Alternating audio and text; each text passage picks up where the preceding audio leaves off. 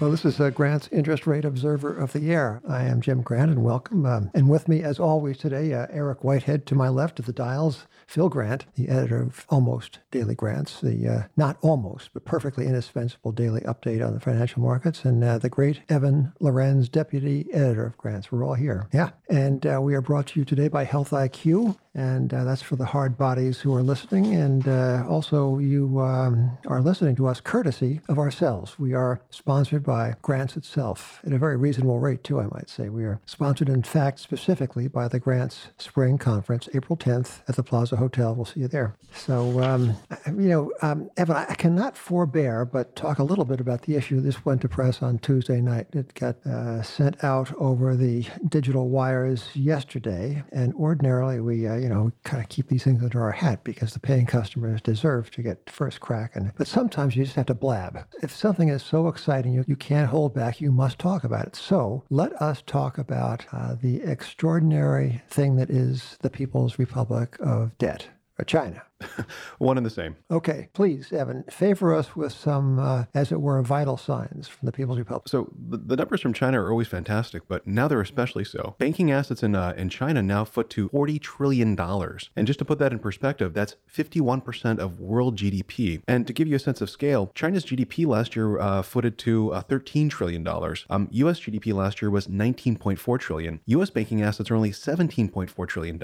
And if you go back in the historical record, about as far back as we have it, which kind of goes back to 1980, U.S. banking assets as a percent of world output peaked at 32% in 1985, right around the time of the Plaza Accords when the dollar soared to unusually high heights. Right. And for Japan, its banking system peaked at 27% of world output in 1994. So right now, China's banking system's almost double what the U.S. was and Japan was at their respective peaks. It's just phenomenal. There's no precedent for this. If a bank were expanding its balance sheet by, say, 16.5% a year, which is approximately how fast the Chinese banks collectively expanded in 2016, right? You'd expect a bank that were growing that fast to be on the verge of some very ugly credit event, because there's no way that rate of loan growth, if sustained, could not result in a lot of very bad debts. And banks inherently are vulnerable because they are innately leveraged, right? Yeah, especially if you're coming off of year 8 of double-digit banking asset growth, which 2016 was. Yeah, some years ago, one of our friends said that debt is twice as big as GDP in China. Now it's growing twice as fast. That's like more true, right? That can be truer than true, but isn't it like seriously true now as opposed to just true? Yeah, if you just add up the banking assets, like I said, 40 trillion, and compare it to Chinese GDP, 13 trillion, banking assets are like 3 times GDP right now. Well, it is a phenomenon. I saw something else today that struck me as very much a sign of the times, not a very happy sign of the times. And as the Bank of Japan has resumed buying corporate bonds, this is courtesy of Bloomberg, resumed buying corporate bonds at yields below zero, quote, is adding pressure on investors to take on more risk to maintain returns. So the BOJ bought some bonds in February to yield a minus 0.049, so kind of minus 5 basis points. The first negative rate purchase in 11 months. So such purchases, I'm reading, are set to continue for some time, eventually driving down yields in the broader bond market, according to SMB Nikko Securities Inc. But through the instrumentality of arbitrage, this kind of the gambit is not just isolated in Japan, right? It reverberates across oceans. Yeah, we've seen U.S. companies go off and issue in Europe in very large numbers in the last 2 years because it's cheaper to issue in Europe than it is in the U.S. When is the world bond market going to get a decent burial? I mean, it's like dead and decomposing. And certainly the price discovery aspect of this most critical market, I say most critical market, is kaput, no? Well, it would kind of fit another theme that the BIS has been talking about, which is the rise of zombie companies. So if we have a zombie bond market funding zombie companies, it would kind of seem... And Z squared. Yeah. Well, there is an anthropologist at San Francisco State University who wrote to the editor of the Financial Times the other day and said, apropos of some reporting the FT had done on zombie companies, and this anthropologist said that, yes, some zombie companies are aging and have been rendered obsolete through the disruption of more energetic and contemporary companies. But let us not forget the contemporary companies that are funded solely through the infusion of venture capital and other stopgaps in the absence of profitability. And the professor of anthropology mentioned Uber, one of our picks not to click here at Grants. I thought that was a great point. It is. MIT recently came out with a study saying it's not only Uber that's not profitable, but the drivers aren't especially profitable. They make something like $4 and change after you consider all the costs. There's another story out today saying Uber drivers are even resorting to selling food and snacks in their cars in order to make a little more income. Yeah, but see, that's self-defeating because if you sell snacks, you get crumbs. Yeah. Correct. So there's your wear and tear costs. You got to go to the Right, you got to buy a vacuum car cleaner. wash. Yeah. Higher depreciation. Health IQ. We must say a good word about Health IQ. Health IQ is it's for the people who listen to this podcast. It's an insurance company that helps health conscious people like you, like runners, cyclists, weightlifters, and vegetarians, and I guess vegans, to get lower rates on their life insurance. So go to healthiq.com/grant and support this show. And yes, and also see if you qualify. They use science, do the people at Health IQ, and data too. Yes, big data, I suppose, to secure lower rates for life insurance for health conscious people. Now, I happen to be a health conscious person myself, but it's I'm meant to read that the people who do work out and run and are physically active have a 56% lower risk of heart disease, a 20% lower risk of cancer, and a 58% lower risk of diabetes compared to people who are inactive. Yeah, okay, maybe that's true, but I got to tell you, at the age of how old am I say, 71 and a half, that I have begun thinking of myself as a guy who is feeling great because he's between injuries. This might all be true with respect to cancer and heart disease, but I tell you what, as far as stubbed toes go and strained muscles, boy, if you're working out. Yeah, you might want to just sort of take it easy. Yeah, you might want to do that. So anyway, thank you, Health IQ. So see if you qualify. Get your free quote today at healthiq.com/grant, or mention the promo code GRANT. That's GRANT when you talk to a Health IQ agent. So thanks, Health IQ. So Philip Grant, the editor of Almost Daily Grant, has got something to say about Mario Draghi. And I want you to say it with as little passion and as much objective detachment as is possible. I am ready for that. I took notice this morning of the Financial Times quoting the ECB president. He is none too pleased with the tariff announcements made out of the White House recently. And he made his opinions known in this morning's press conference, noting among other things that this is the FT quoting Draghi, that disputes should be discussed and resolved in a multilateral framework. Decisions made in a unilateral framework are dangerous. And I thought that quote was particularly sort of telling in light of some data that we also saw today, courtesy of Torsten Slok at Deutsche Bank. He produced a lovely chart detailing the difference between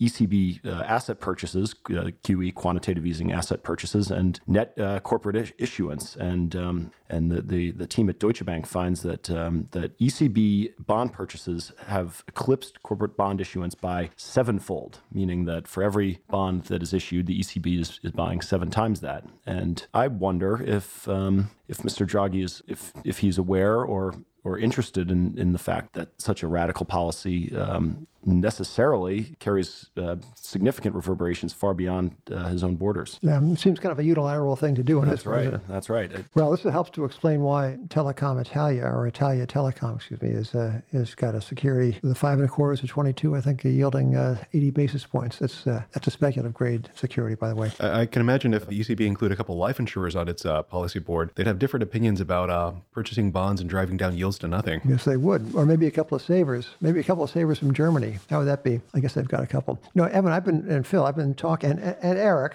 I have been thinking about a new concept. And the new concept is the stranded bond. Now, this is provoked by a news item today. Somebody is projecting that if the Paris Climate Accord takes its intended direction, and if fossil fuels are marginalized through renewables, in that case, there will be upwards of $1.6 trillion worth of oil, gas, and coal projects that will become uneconomic. Okay, $1.6 trillion. Okay, that's stranded energy. How about stranded bonds? How many trillions of dollars worth of ultra-low yielding securities has the world seen in the past 5 or 10 years? Well, a lot, right? Enormous amounts. At the lows in yield and the heights of of desperation for bonds in the summer of 2016. What do we say? There's 11 trillion of negative yielding sovereign debt in the world. Yeah, then. and the U.S. 10-year hit 1.36% that summer. Yeah. Well, what happens in a bond bear market, of course, is that yields go up and prices go down, and some of these securities are kind of stranded, right? They are unwanted at the issue price. They are marked lower, and altogether they seem an undesirable class of asset. This certainly was the case in the bond bear market of 1946 to 81. So I'm thinking, Evan, that we ought to get to work on the stranded bond crisis, which, to be sure, has not quite yet hit, although, I don't know, maybe it's getting there. Oh, yes, I forgot to mention our second sponsor, a most esteemed sponsor it is. This is the Grant Spring Conference, and nobody's allowed to put his or her podcast on chipmunk speed now. If anything, you should slow it down. Really hear every syllable. Okay. So the conference is April 10th at the Plaza Hotel, and I am going to read the list of speakers and what I understand to be their title and the sense of their talk. And you got to listen. You'll be glad to know it because you'll be happy to be there. David Rosenberg, Preparing for Mr. Bear. Boaz Weinstein, who relieved the London whale of many hundreds of millions of dollars back in the day. Bargains in closed-end funds and non-bargains in credit. And John Hamburger, who runs investment service in a publication having to do with the restaurant business. He's going to talk about the threats to the financially over-engineered restaurant business. Now, this sounds like a kind of an inside restaurant thing, right? Like in the kitchen? No. This is of general interest because the restaurant business is not the only over-engineered such line of work in this country. And Howard Marks and I are going to have a talk about the entire world. Howard certainly knows all about it. And we come to Brian Beach of Stansberry Research. He's going to be talking about using the bond market to pick stocks. Dean Cornutt, a very thoughtful analyst of volatility risk and other sorts of risk, how to hedge in the age of Trump. Yeah, the age of Trump. Evan, it was about a year ago that from this very publication came the phrase, Donald Trump is the avatar of tail risk, what followed that was 12 months of almost preternatural serenity in the financial markets. I kind of wish I never said it, but maybe we're getting there again. John Hathaway, the esteemed manager of gold stocks and not having much fun with it recently, but he's what's wrong and what's right with gold investments. And then we come to the finale, which comes in two parts. Kai Stinchcomb, very thoughtful young man, is not taking the standard millennials view of the blockchain. His talk is dealing with 10 years in, nobody has yet come up with a use for it. That is the blockchain. And finally, I am going to be interviewing Michael Novogratz, who's the money-making alumnus of Fortress Investment Group, who is of the opposite point of view on the blockchain. And in fact, he has designs on founding the Goldman Sachs of the blockchain of cryptocurrencies, a kind of merchant bank of the new age of digital money. That's kind of cool, right? Evan, you going to come? I think I'll make it. Eric? He's coming. Eric never says anything, but you can tell by the look in his eyes when he agrees with you. So he's a strong, silent type. Yeah. You going to come, Phil? Yes. I'm going to be there too. Yeah, good. So, I don't know, I think that, I wanted to get one last lick in on the People's Republic of China, which is my least favorite country today. You know, I go through phases.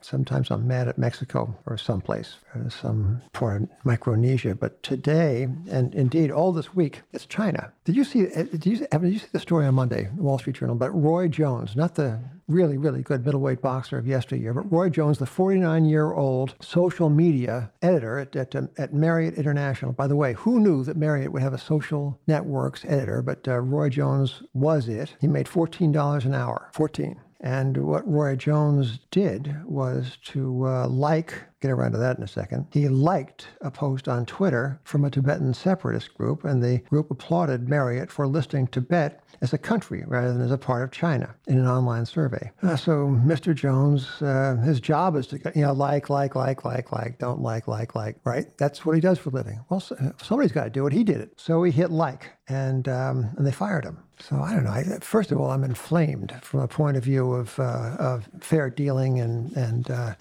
HR justice. So I should just do a firing offense. I don't know. For all I know, Tibet is a own country. I've not made a study of it, but I'm prepared to believe the last person I heard talk about Tibet. It's the truth of it. But they fired this guy, and he has a poignant quote at the end saying, "Gee, my job was all I had." So what this tells me, Evan, is that China is the place one must be as a if you're a multinational company. They're going to have 550 million middle class consumers consumers, according to one of these consulting outfits, in like 5 years. So they may have that, right? They may have 550 million. They may have 100 million. They may have no million if the Chinese debt bomb blows up. And they may or may not have it now, too. I mean, when people go back to remeasure GDP like they did in some provinces a couple months ago, GDP for some of the provinces were restated down like 30 or 40%. That's the kind of thing that's going to get you fired from Marriott. Yeah. Well, anyway, I thank Health IQ. I thank Grant's Interest Rate Observer, actually, for partially sponsoring this. Damn generous of them, I say. And they have great taste, clearly. Yeah. Phil, thank you for being here. Eric, don't say a word, Eric, but just keep touring those dials. And Evan, lovely to see you. And ladies and gentlemen, thank you for listening. Until next time. Oh, next time is not merely some next time. Next week, we have Ed Yardeni, who we came up together in the financial ranks. Ed and I did about 100 years ago. But Ed has been a very, very thoughtful and, of course, extremely successful analyst of stocks and bonds and other things by taking a view of the world that is almost, that is relentlessly cheerful. And he's been relentlessly correct. So he's written a new book on his life in the business. We won't be talking to him next week. So until then, ladies and gentlemen, thank you for being with us. This is Jim Grant for Grant's Interest Rate Observer of the Air.